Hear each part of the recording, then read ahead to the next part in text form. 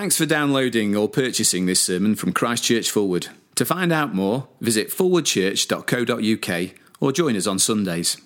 Heavenly Father, we do pray now that you would open our minds and our hearts to understand your word.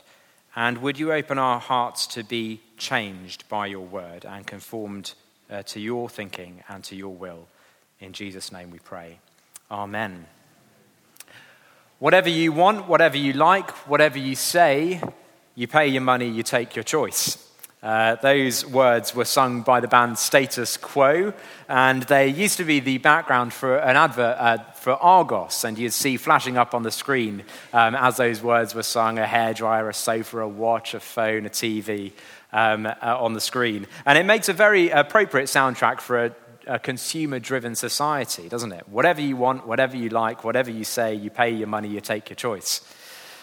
Well, that's what we're used to as consumers. We decide what we want, we pay our money, and then we get it.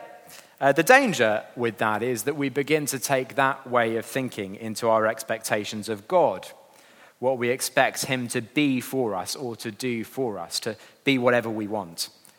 And last week we read of the disciples finally seeing who Jesus really is. Peter finally identified Jesus rightly with those 4 words, "You are the Christ." But what we find this morning is that their sight was still limited. Like the blind man, halfway through the healing earlier in the chapter, they were seeing in part but not in full, because they hadn't seen or understood what the Christ had come to do. They had a pretty good idea of what kind of Christ they wanted him to be, one who came to liberate the nation of Israel from the humiliation of oppressive Roman rule, one who would reign over them perfectly as their promised king. But they're about to discover that Jesus isn't planning to be the Christ they thought they wanted. He won't be whatever you want, whatever you like, whatever you say. I have 2 young boys, they're 3 and 1, and they have a very good idea of what they want from one moment to the next, and they make their views very, very clear to us. Sometimes, of course, it's fine for them to have what they want, and we let them have it. But our role as parents is not just to give them the things they think they want, but the things that we know they need. Even if they protest, even if they don't understand. What are you and I looking for from Jesus? What type of Christ or Savior are we wanting him to be to us? There may be nothing wrong with the things that we want, and it may be that he gives them to us. But Jesus came with a clear mission, which he was determined to complete for our sake. And so he may not be the Christ we think we want, but he is the Christ he knows we need. The disciples have seen that Jesus is the Christ, but they've failed to understand what the Christ has come to do.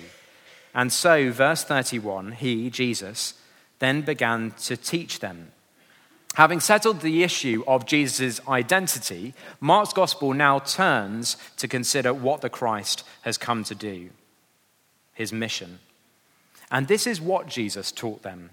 Verse 31, he began to teach them that the Son of Man must suffer many things. And the verse goes on. But before we go on, let's just pause there, because Jesus uses this unusual title, the Son of Man. It's a name he used for himself, but he could have just carried on with the title that Peter had used just a few moments before, the Christ. Or he could have said, I will suffer many things. Instead, Jesus calls himself the Son of Man. It's a name that comes from the Old Testament, from Daniel chapter 7, which we had read for us a few moments ago. And the key here is to understanding how the Son of Man is described there as a powerful, triumphant figure. It says he was given authority, glory, and sovereign power. All peoples, nations, and men of every language worshipped him. His dominion is an everlasting dominion that will not pass away, and his kingdom is one that will never be destroyed.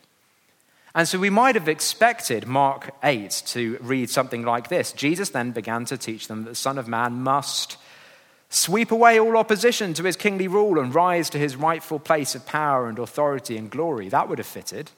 That's the kind of Christ the disciples had been hoping for, which is why the rest of Jesus' sentence is so surprising and so shocking to them. Look down again at verse 31. He then began to teach them that the Son of Man what must he do? He must suffer many things and be rejected by the elders, chief priests, and teachers of the law, and that he must be killed, and after 3 days rise again. It's an extraordinary prediction by Jesus. The Christ, the triumphant Son of Man, suffering, being rejected, killed. And notice Jesus is talking about him being utterly rejected by the whole of the establishment of Israel. The elders, the chief priests, and the teachers of the law. Together they formed the Sanhedrin, the religious council, a council in which we know that there were deep factions and divisions and rivalries. But Jesus says they'll all be united together in this one thing, their comprehensive rejection of him. Wow, that's not what the disciples expected Jesus to have come to do. He mentions something there about rising again after 3 days, but the disciples seem not to get as far as considering that because they're still caught up with the idea that Jesus might have to suffer in the first place. It's his suffering, rejection, and death that provoke the reaction that we're about to see. They had so much hope built up on Jesus as the Christ, but now his description of what he's come to do is, for them, a stunning anticlimax. Jesus here is deliberately holding up the triumphant figure of the Son of Man against his own plan to suffer, be rejected, and die, in order to show the disciples this mismatch, that they haven't understood properly what he, the Christ, had come to do. It's not that this is new teaching to the Bible, by the way. Jesus is simply unpacking Old Testament teaching about what the Christ would do. But the disciples had been perhaps reading their Old Testament a little selectively. They'd got in mind the Son of Man idea from Daniel 7, power, authority, glory, but not, for example, the suffering servant idea from Isaiah 53, which has exactly the pattern Jesus predicts here. Isaiah 53 describes the Christ as one who would be despised and rejected by mankind, a man of sorrows and familiar with suffering. It went on to say he would be cut off from the land of the living and assigned a grave, but that after the suffering of his soul, he will see the light of life. It's exactly the pattern that Jesus describes here. The Son of Man must suffer, be rejected, killed, and rise again. Jesus isn't giving new teaching, just old teaching the disciples had failed to grasp. And note he says this must happen. It's not one option among many. It's not plan A with plans B and C standing by. The Son of Man must suffer. It's absolutely necessary. Jesus repeats this prediction twice in the next 2 chapters in very similar words to make it clear to the disciples this is not up for grabs. This is going to happen. There is no other way. Why is this plan for Jesus so set in stone? Well, because, as Jesus later says in the gospel, the scriptures must be fulfilled, scriptures like Isaiah 53, and because the scriptures reflect the will of God the Father for Jesus, and because Jesus is determined to do his Father's will. Yet not what I will, but what you will, Jesus prayed the night before he died. And so when Jesus was led to a cross, it wasn't because he was surrounded by soldiers preventing his escape, or because of any other external compulsion. It was because of his own internal resolve to fulfill what had been written of him. He chose to die. He chose it. When I've spoken with people about these verses in the past, people who wouldn't yet call themselves Christians, a common question people ask is, but why did that have to be part of the plan? Why was it in the plan in the first place that he would die? And I love that question because the answer takes us right to the heart of the gospel. He had to die because there was no other way for him to save the world. Ever since Genesis chapter 3, we've known that the consequences of sin is death. The wages of sin is death, Romans chapter 6 says. But we've all sinned. And so Jesus had to receive the death our sins deserve in our place as our substitute so that we might not. He had to die for us to live. He had to bleed for us to be healed. He had to be punished for us to go free. There was no other way for him to save us from the consequences of our sin but to take them on himself.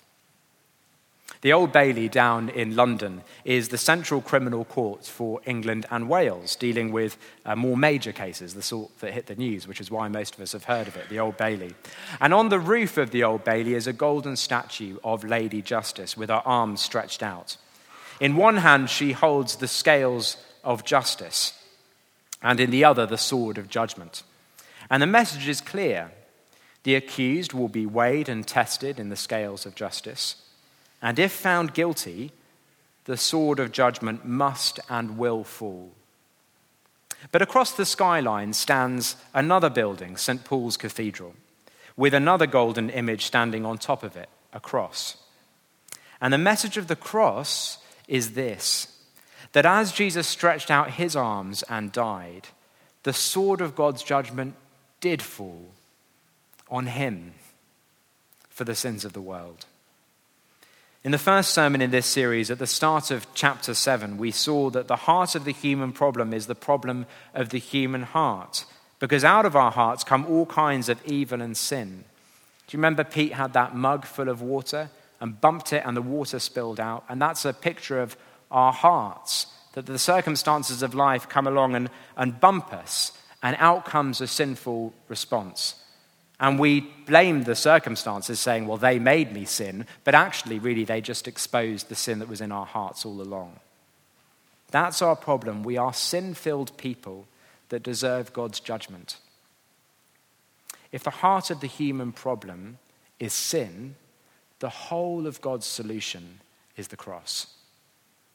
God's justice fell on Jesus that his forgiveness might flow to us. That's why Jesus came. That's why he died, that we might be forgiven. He had to die. There was no other way. The sword of God's justice had to fall either on him or on us.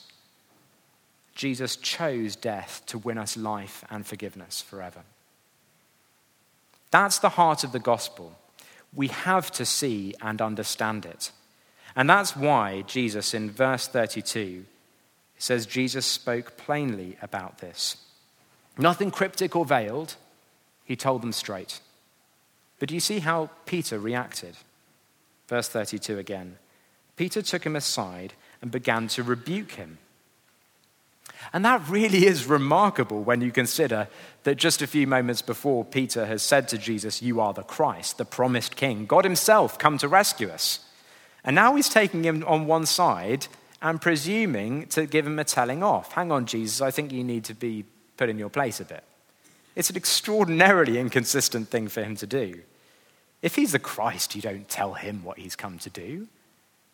That Peter was able to be so inconsistent shows us just how horrifying it was for him and the disciples to contemplate what Jesus was saying he'd come to do. They'd been hoping for a Christ who would save them from political oppression and tyranny. They couldn't understand or accept the idea of a Christ who would be rejected and killed. What good would a dead Christ be to us, they might have thought. This isn't the Christ Peter thought he wanted, because he doesn't see the need for the cross.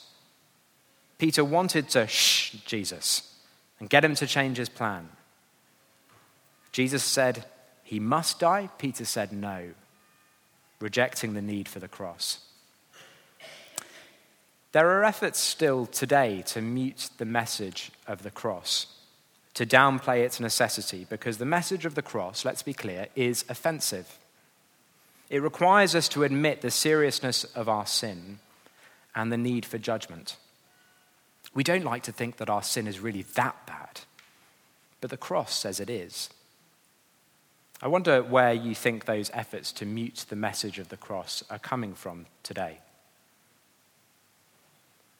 Some in the wider church mute the message of the cross because they outright deny it. They reduce it to merely a good example of self-sacrifice, even though the Bible is quite clear it's more than that. But then there are others who mute the message of the cross, not by denying it, but by just going quiet about it, because it's not very popular. And where do you think that kind of muting is coming from? Because for that, I think we probably need to look closer to home. Here in Mark's Gospel, it wasn't Jesus' opponents, but his closest followers, the disciples, who were trying to mute the message of the cross. And I think we can so easily slip into doing the same, and I see this in myself. How often we downplay the seriousness of our sins by simply calling them mistakes, and pass off the need for judgment, saying, well, no one's perfect. Rico Tice, a church minister down in London, writes this: "It is often those of us who think of ourselves as spiritual or religious who are the most offended by the cross, and who go to the greatest lengths to reject the God who hung on it. We want to consider ourselves as good, moral, acceptable to God. We want to earn heaven, not to have to be given it." You see, the cross isn't just the fulfillment of our greatest need. It is the public declaration of it. It says, this is what it took to save you. Your sin is so great, this is what it cost. It's not just the fulfillment of our greatest need, the public declaration of it. When sharing our faith with our friends, or even discussing it with each other, we can so easily be tempted to mute the message of the cross by denying it, or perhaps not by denying it explicitly, but by focusing on just other things, other benefits of being a Christian. A sense of peace, knowing you're loved and accepted, a great community, the guarantee of heaven. All true and good things. But do you see, the cross continues to stand stubbornly, insistently at the heart of the gospel. Our sin deserved death, but Jesus, driven by love, died on the cross in our place. At the heart of the gospel is a man bleeding, groaning, dying for you and me. He had to die. That's the heart of the gospel, and it must be heard. It's something we need to see and understand and believe in order to be Christians. And if you don't accept and believe this, you're not yet a Christian. The message of the cross is good news, not for those who think they're good, but for those who know they're bad. If we admit that we're sinful people with hearts that fail to love or live for God, and if we turn to him asking for forgiveness, the cross cries, yes, yes, let forgiveness flow. Jesus Christ and his cross is the best news in the world. We must never mute it or downplay our sin and the need for the cross. That's why Jesus responded to Peter in the way that he did. Peter took him aside and began to rebuke him, but, verse 33, when Jesus turned and looked at his disciples, he rebuked Peter. "Get behind me, Satan," he said. "You do not have in mind the things of God, but the things of men." And we might be blown away by the strength of Jesus' response to Peter here, and we'd be right to be. But the strength of Jesus' response shows us the seriousness of the must in verse 31. Jesus must die. He says, "Get behind me, Satan," because the cross was the most good and loving thing anyone has ever done. And so any attempt to divert Jesus from doing such a perfect good is perfectly evil. This is actually a moment where we see Jesus' love. Do you think Jesus wasn't tempted to avoid the cross? Of course he was. If he had been driven by self-interest, he'd have run a mile from the cross, but he didn't. He ran towards it. Jesus doesn't respond with such strength here because he's full of anger towards Peter, but because he's full of love for him and is determined that he must die in his place and in yours and in mine. It says in verse 33, Jesus turned and looked at his disciples. He's not keeping this between him and Peter, because the other disciples and we and everyone must hear and understand that we must never deny the need for the cross or try to mute its message. We must see and understand that the cross is the mission of Jesus. It's why he came. And that there is no Jesus apart from the Jesus who died on the cross to bear the punishment for sin. Any attempt to rebrand him with the cross either absent or at the edges of the picture is no longer the real Jesus. He might not be the Christ we'd choose, but he is the Christ we need, so desperately need. the Christ who was concerned not for himself, but for us, the Christ who chose the cross. On Friday morning, my wife and boys and I went down to Endcliffe Park to see the flypast. I expect we all know about the flypast that was happening. In case you don't, this is the story. 10 or so aircraft took part in that flypast to mark the 75th anniversary of the crash of an American bomber there. On the 22nd of February 1944, the aircraft, nicknamed Mi Amigo by its crew, was in trouble and attempted to crash land in Endcliffe Park. But they saw some school children playing on the grass, so they waved frantically for them to move out of the way. But the children didn't understand at the time, and so just waved back.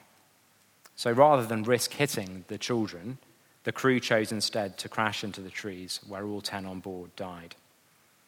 One of those children playing on the grass was an 8-year-old boy called Tony, who recognized that those men chose to die so that he and his friends might live.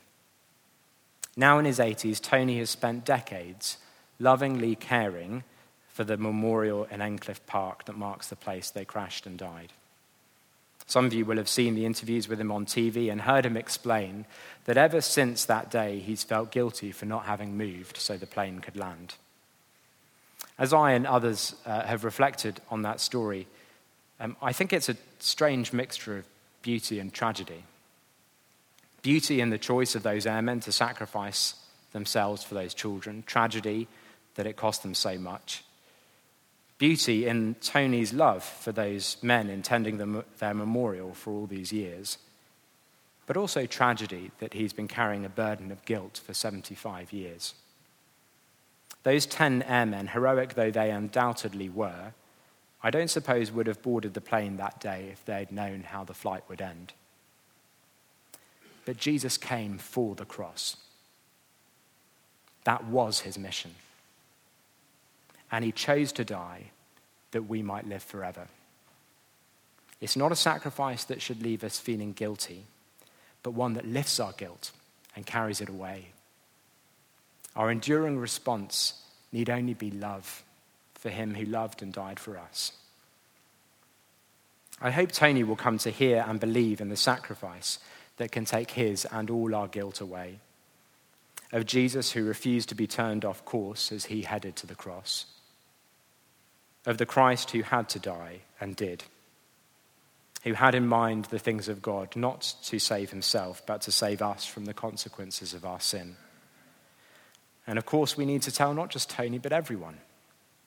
And indeed, we need to keep telling ourselves of this Jesus and his cross, because he is the Christ that each of us needs. And the message of the cross is one that must be heard, because this Christ and his cross are the very heart of such very good news. Let's pray.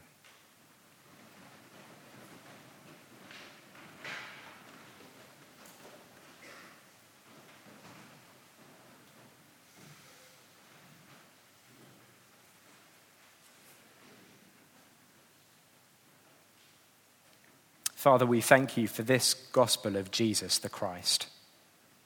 Thank you for his mission and for the love that drove him to fulfill it. And we pray that you would hold the cross so firmly before our eyes that we would come to see more and more clearly the greatness of our sin and the kindness of our Saviour. Amen.